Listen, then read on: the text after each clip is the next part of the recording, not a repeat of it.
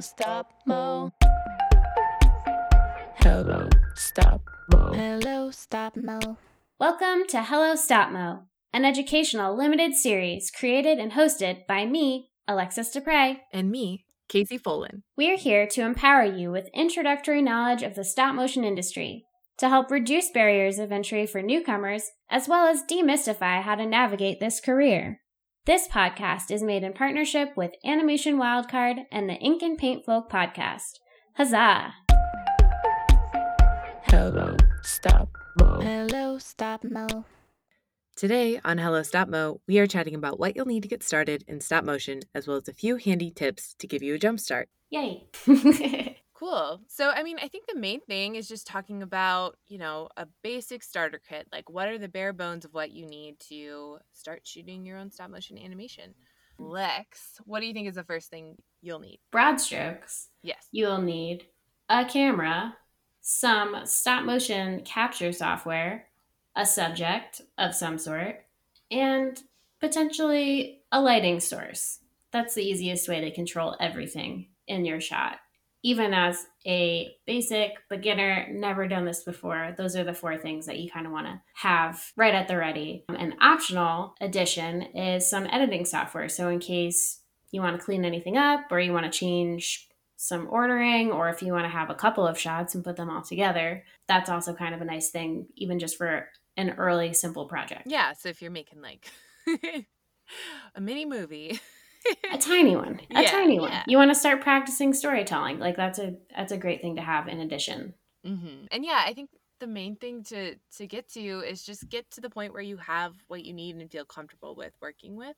So you kind of take some of those initial questions out of it, and all you have to really worry about is making your short or making the shot or whatever you're playing around with in stop motion.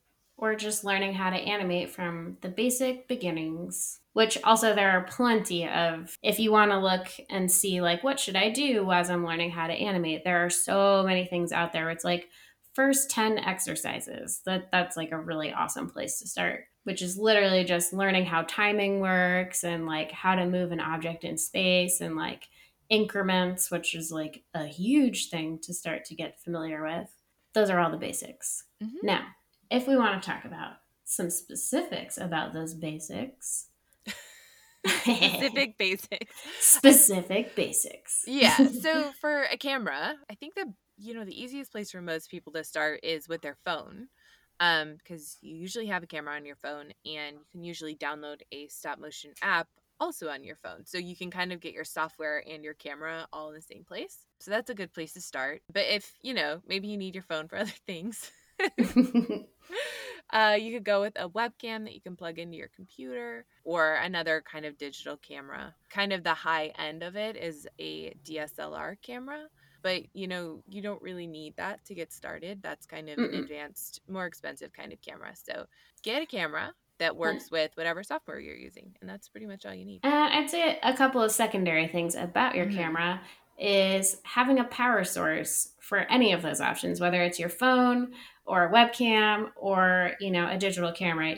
You are going to spend a long time animating, so you do not want to just rely on a battery because it will eventually die. So you want to make sure that you are plugged in to an electric power source continuously. And then additional to that is a way of holding that camera. So either like a little baby tripod or something that you can just make sure that your camera is staying stationary. It could be like a block of wood or something that just makes sure that like it's not moving anywhere, because that way you have control over what you're looking at and your camera's not moving all over the place willy-nilly. If you want to work on camera moves, that is a separate thing. That is a separate thing. Yeah. For the most part, it'll help you out a lot when you're starting out if your camera is not moving. Yes, because then the only thing you have to focus on is just understanding how your subject is moving and not trying to compensate for a wiggly camera. Mm-hmm. Yeah. And along those lines is, being able to set whatever camera you're using to manual so that your camera's not trying to autofocus and adjust exposure as you're going. Mm-hmm. Yeah. Manual function is very helpful. So I think that's everything for cameras in the basic land. Mm-hmm.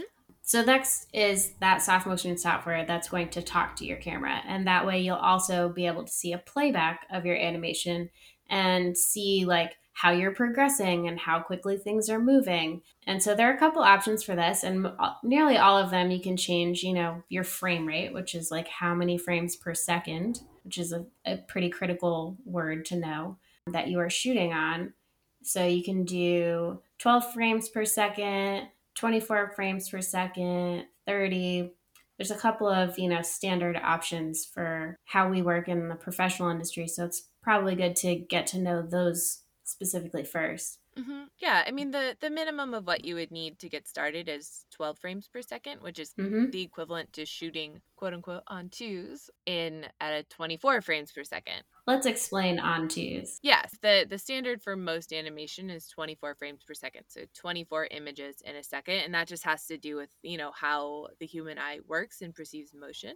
So if you shoot on 12 frames per second, then that's the equivalent to shooting on 2. So for now, that's kind of the basics of it. You don't want to shoot at a number lower than 12 frames per second because then you'll it'll be all jerky. And you kind of want to learn, if you want to get really smooth, eventually you might want to try 30, but for the most part 12 is a good place to start and is pretty significant for just the workplace as well. So in case you want to get there, 12 is a good place to start. So talking specifically about the software, Casey, you want to talk about the Stop Motion Studio app? Yeah, that's kind of the most popular app for stop motion, and you can get it from the App Store. And it's about, I just looked it up, it's like $5 for the more advanced version. I think there's a free version as well. So pretty accessible as far as cost, and I think it has a good amount of features. So definitely a good place to start if you're using your phone. And then another one that I found is Anima Shooter, and that's for Windows. So if you're shooting on a PC and you're plugging your camera in to your computer, that's an option. And that's like I think max is like $50 for that, but there's a few different iterations of it along the way. And then kind of, our industry standard one is Dragon Frame, but there are some educational discounts in there, but that is a little bit, you kind of want to play around with maybe one of the cheaper softwares first before you make that investment. It's a great program. It's like has a ton of features and and you can do a lot with it, but you don't really need it to get started.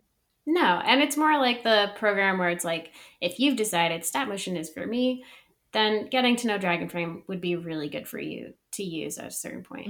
But in all of three of those options, there are free versions, so you can try them out before you commit to anything. Though usually with the free version, there's either a watermark that's just going to be on your animation no matter what you do, or you just won't have full access to all of the tools in that toolkit. So you might just have a much more pared down version of any of that software. Which is still good when you're getting started because then, you have less bells and whistles to get distracted by. Oh, yeah, there's plenty of distractions. You don't want to do that just yet. Just stick to the basics. Yeah, and speaking of a place where there can be a lot of distractions, is the subject of what you will be shooting. Right. So this is whatever is in front of the camera that you're taking a picture of. And that can kind of get very elaborate and something that people get excited about in stop motion. But I think just starting out, start as simple as you can. People can get tied up in wanting to, build a pretty advanced puppet first off, but starting with something that maybe is a doll or an action figure that already has articulated joints is a great place to start. So like a lot of people start with Legos or something malleable like clay. And, with clay, you have a wider range of things you can do with it as well.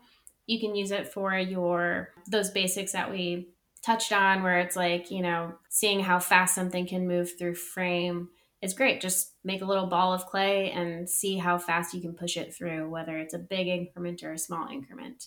Or you can start to figure out like morphing shapes and trying to get from one shape to another. So there's a lot of things that you can explore with clay just from a very basic standpoint without making a figurine or anything like that.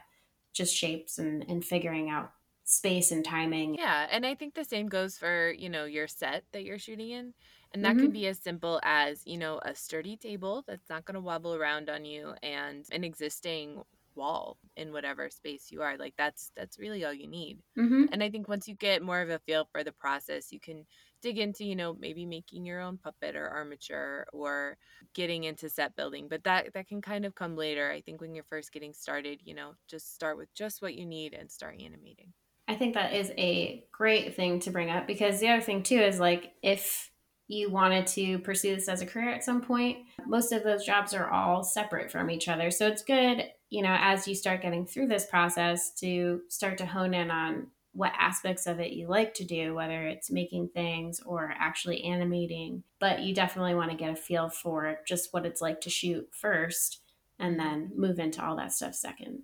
That's true. Like, you don't need a lot to tell a story, and I think that's what we're getting at here. Is it's a very accessible medium, Mm-hmm. and sometimes we can get in our own way of, For sure. of letting ourselves tell a little story. So, And it's also, a very technical skill. So right now you're trying to build the skills so that you can tell the stories. So it's like you need to have technical skill as well as artistry. And, sometimes with technical skill, you just really have to start with the rudimentary basics and get a handle on those before you can start using it to your artistic advantage. yeah, taking it one step at a time. Okay. And also, speaking of other things that we should try and control in our space is light. Light can make for, a very complicated beast if we have too many things happening at once. So, first of all, you want to be in a space that you can make nearly black. So, cover up that window with a light blocking curtain. If there's any gaps around your doors, maybe, stuff a towel in there or something. And you just want to get it as dark as possible. So that way you don't have any what we call light leaks coming in from anywhere. So that way you can control that space a little bit better. Mm-hmm. And then you can turn on a single lamp, and that will be your light source, or a couple lamps where, if you want to get fancy with it for a little bit.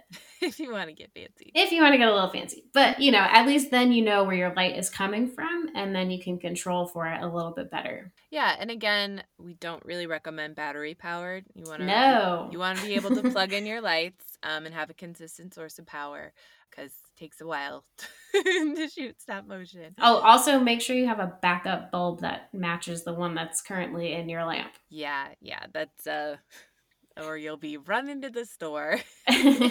And, bulbs come in different temperatures. So what if you have a cool temperature bulb and then you replace it with a warm temperature bulb? You're suddenly going to go from a white light to a yellow light, and then you're going to be very confused in the middle of your shot. Yeah, so like a cool temperature light will be a little bit more blue.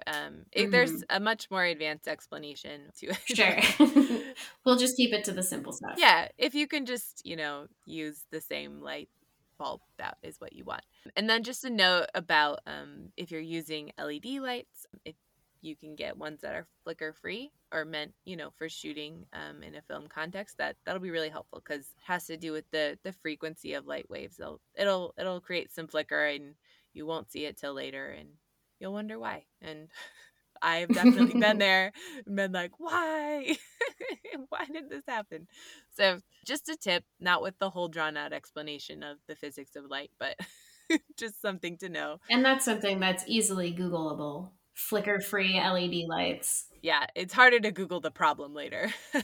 Exactly, and why it's happening. So you just kind of want to have that in your mind ahead of time. Yeah, just a tip.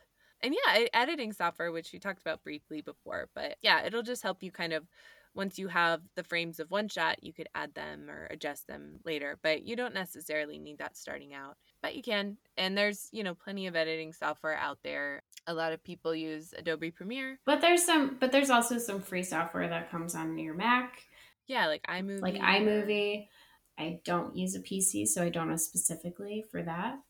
There's also apps too. I know there are tons of apps for also just cleaning things up, which maybe I should have looked up before getting to this point, but I'm pretty sure they're pretty easy to find. Yeah, I know. It's definitely optional, and something you can worry about after you shoot. Absolutely. So it's not essential. And we're also focusing on the basics, so you probably don't need it just yet. Yeah, you'll be all right. So a couple more tips. More tips. Okay. Okay, something that a lot of people don't know is that you can glue just about anything. Yes, with hot glue specifically. Yeah, to keep things from moving and creating chatter that you don't want. So you want your puppet or whatever you're animating to be moving, but usually you don't want anything else to move when you're not expecting it to. So hot glue is a good friend, and there's this kind of tip from, I guess, industry tip that can totally be done by someone working at home that a lot of people starting out don't know, and that's that you can put tape down on whatever surface you're using. So if you put tape down on your floor, you can hot glue your tripod to the floor, and then you won't accidentally kick the camera. And that can kind of apply to anything. So some props in the background that you don't plan to animate. And specifically when we say tape, we mean something that is low tack, which is like a blue painter's tape. Low tack means it's like it's sticky, but it's not too sticky. Yeah, it's like not gonna mess with the surface of, your home or wherever you're shooting. Mhm. But if you're shooting on concrete, you can get into a much stronger tape, and you can really trip on that camera. And it won't Oh, go yeah. anywhere. I mean, well, when we're at work, we actually shoot mostly on concrete.